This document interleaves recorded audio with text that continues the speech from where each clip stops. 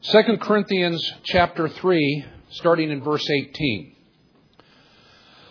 But we all, with unveiled face, beholding as in a mirror the glory of the Lord, are being transformed into the same image from glory to glory, just as from the Lord the Spirit.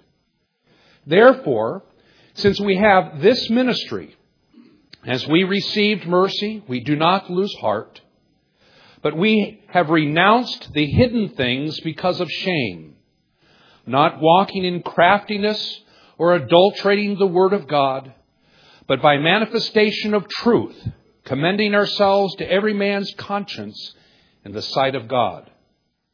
And even if our gospel is veiled, it is veiled to those who are perishing, in whose case the God of this world has blinded the minds of the unbelieving, so that they may not see the light of the gospel of the glory of Christ, who is the image of God.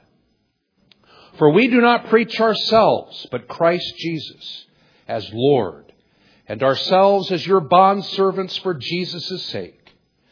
For God, who said, "Let light shine out of darkness," is the one who has shown in our hearts to give the light of the knowledge of the glory of God in the face of Christ. But we have this treasure in earthen vessels, so that the surpassing greatness of the power will be of God and not of ourselves. May the Lord bless the reading and hearing of His word, and please be seated. This morning I want to focus on preaching for spiritual transformation. Preaching for spiritual transformation.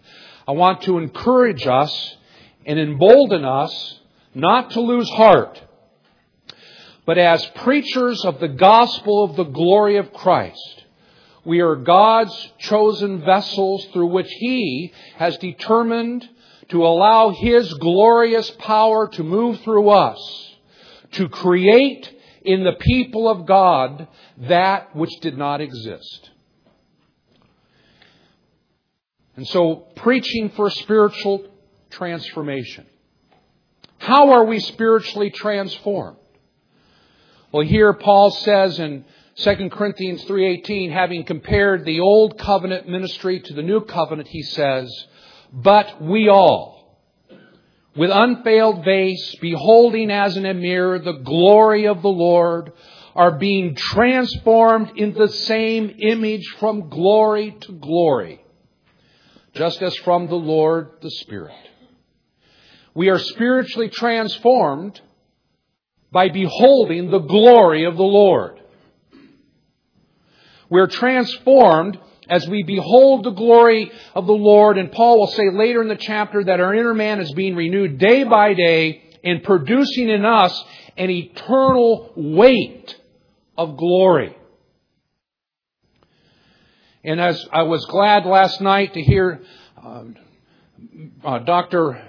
Beakey, as he was preaching, he reminded us, and I thought for a minute he was going to take my whole sermon away from me, but he reminded us that the gospel isn't just about justification.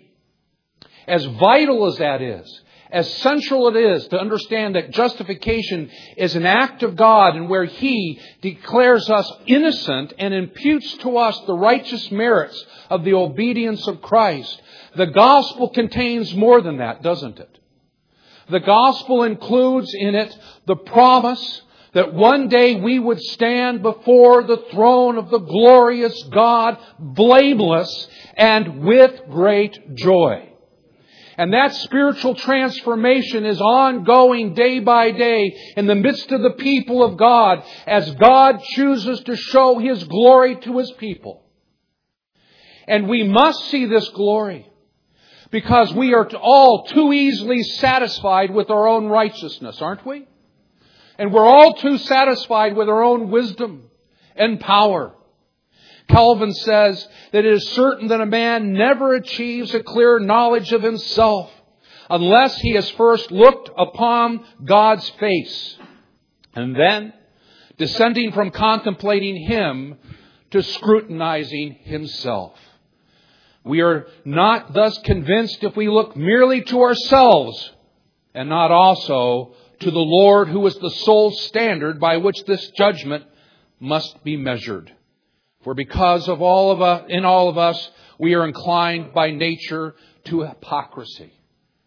He goes on to list how we are easily satisfied with our own righteousness and power and wisdom. And I can prove that to us. Just think. Whether it be in your own home, your church, or even in our association, in the tensions that we have right now. Don't we all find ourselves thinking something like this? This would all go a whole lot better if everybody just thought like I did. Of course, it's true in my case. We must show the people the glory of the Lord. And we show them the glory in the law of God. Isaiah says in Isaiah 42:21, the Lord was pleased for His righteousness' sake to make the law great and glorious. In the law we see the holiness of God described for us in human preceptive terms, so we would be able to compare His holiness with ours. And when we do, we find ourselves wanting and lacking, and it drives us to what Paul will call in 1 Timothy 1:11, the glorious gospel of Christ. Or in our text, the gospel of the glory of Christ. And we allow the law to show us the glory of the Lord. We see our need and we go to the glorious cross, and we are transformed from one level of glory to another by the sovereign work of the Holy Spirit. And so we must show them the glory. So a spiritual transformation is accomplished through seeing the glory of God. By what means do we have to show them the glory? Well, Paul says in our passage, it's through the preaching of the Word. Chapter 4, verse 1, we have this ministry of showing the glory through not walking in craftiness in verse 2, or adulterating the Word of God, but by the manifestation of truth. Verse 3, our gospel. Verse 4, the gospel of the glory of Christ. Verse 5, we do not preach ourselves, but Christ Jesus as Lord. And so we come to show our people the glory of the Lord as though through a mirror, believing that in preaching the law for what it was intended to be, we will drive people to the foot of the cross. And the Lord, the Spirit, comes and works in them and creates in our people the very thing that was not there when they awoke this morning. And we must be persuaded of these things. We must be confident of these things. Not of ourselves, but of the God who has promised. Because too often we do not treat the Word of God rightly. We turn the law, for example, into helpful tips. We turn the law into eternal truths that if you could just master them, you too could have a wonderful life now. We often confuse the law with the gospel and the gospel with the law. What we must do is give a clear presentation of both law and gospel, believing that God would work through these to bring spiritual transformation. Our confession says that the grace of faith whereby the elect are enabled to believe to the saving of their souls is the work of the Spirit of Christ in their hearts and is ordinarily wrought by the ministry of the Word. And may God grant us the boldness of Martin Luther.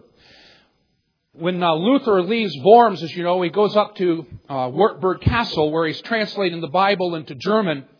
And while he's there, he is up till then compatriot in the Reformation. Karlstadt decides that he wants to move the Reformation along. He's grown impatient with the absence of Luther. And he wants to make the Reformation go forward and gives approval and empowers those others to smash out the stained glass windows and destroy the images. And I'm told he even offers the Mass in street clothes, which at the time was quite brazen. And in part, this is why Luther leaves the castle to come back to confront Karlstadt and to stop that. And he preaches at least 8 sermons against Karlstadt in this movement of the Reformation through force and these actions. At the end of the second sermon, he says, "In short, I will preach it, teach it, write it, but I will constrain no man by force, for faith must come freely without compulsion. Take myself as an example. I imposed indulgences on all the papists, but never by force. I simply taught, preached, and wrote God's word. Otherwise, I did nothing. And while I slept, or drank Wittenberg beer with my friends Philip and Amsdorf," and yes, he has that in the sermon,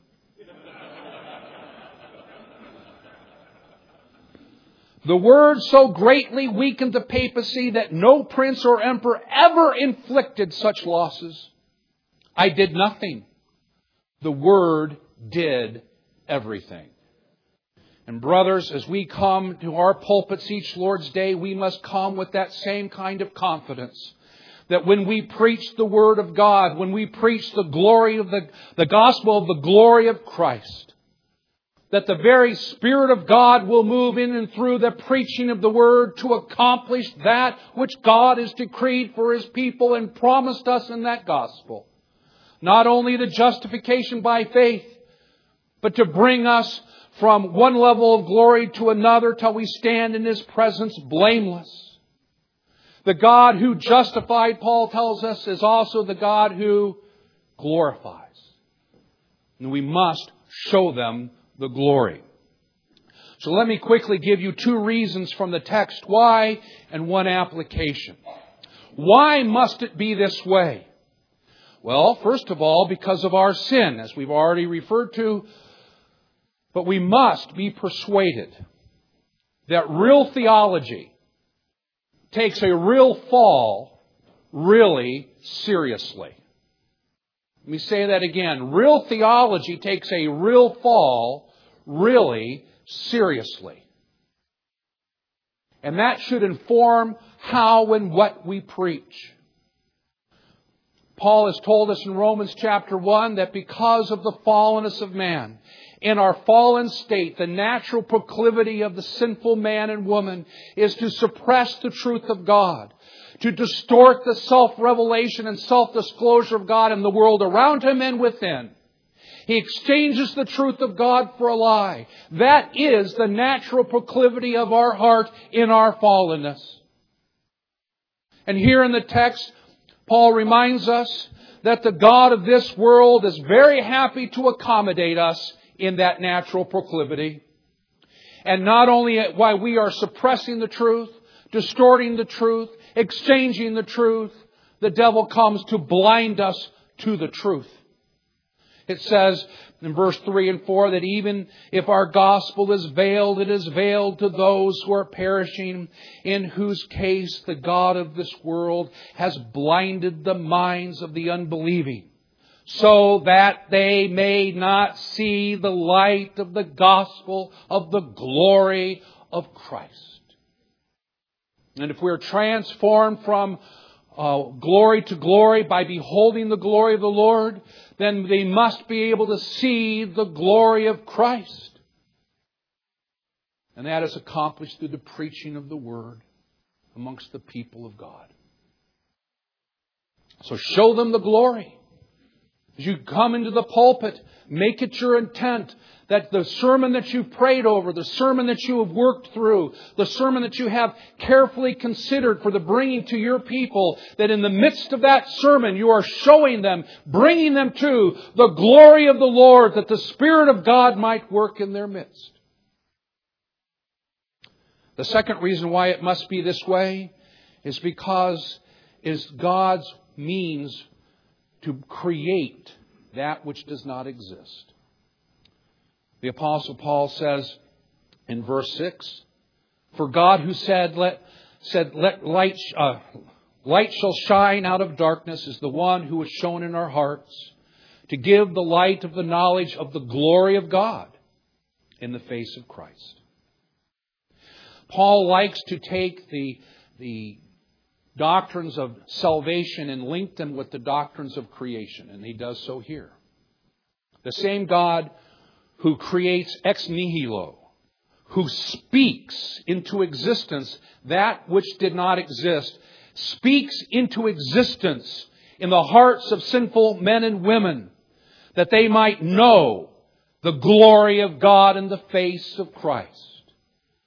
Back in Romans 4, where Paul is talking about justification by faith and using Abraham as that exemplar of what it means to be justified. In verse 16, he talks about how justification is by grace in order that the promise might be certain.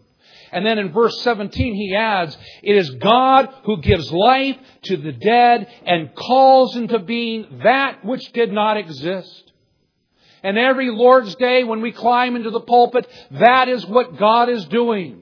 The Father is speaking in and through His Son by the power of the Spirit in the midst of the vessel of an earthly preacher who brings the unadulterated Word of God to show the people the glory of God and see their lives transformed. Not by techniques, not by formulas, not by the whimsical personality of the pastor. Because it's not of us, is it? We show them the glory of God. Faith comes by hearing, and hearing by the word of Christ. I love what Dort says in chapter 3 and 4, article 12, when it talks about regeneration. It says regeneration is no wise affected merely by the external preaching of the gospel by moral suasion. And don't we often, whether it be in our preaching or our evangelizing, we really just are trying to persuade people in the sense of moving their hearts and using ways to make them feel this need.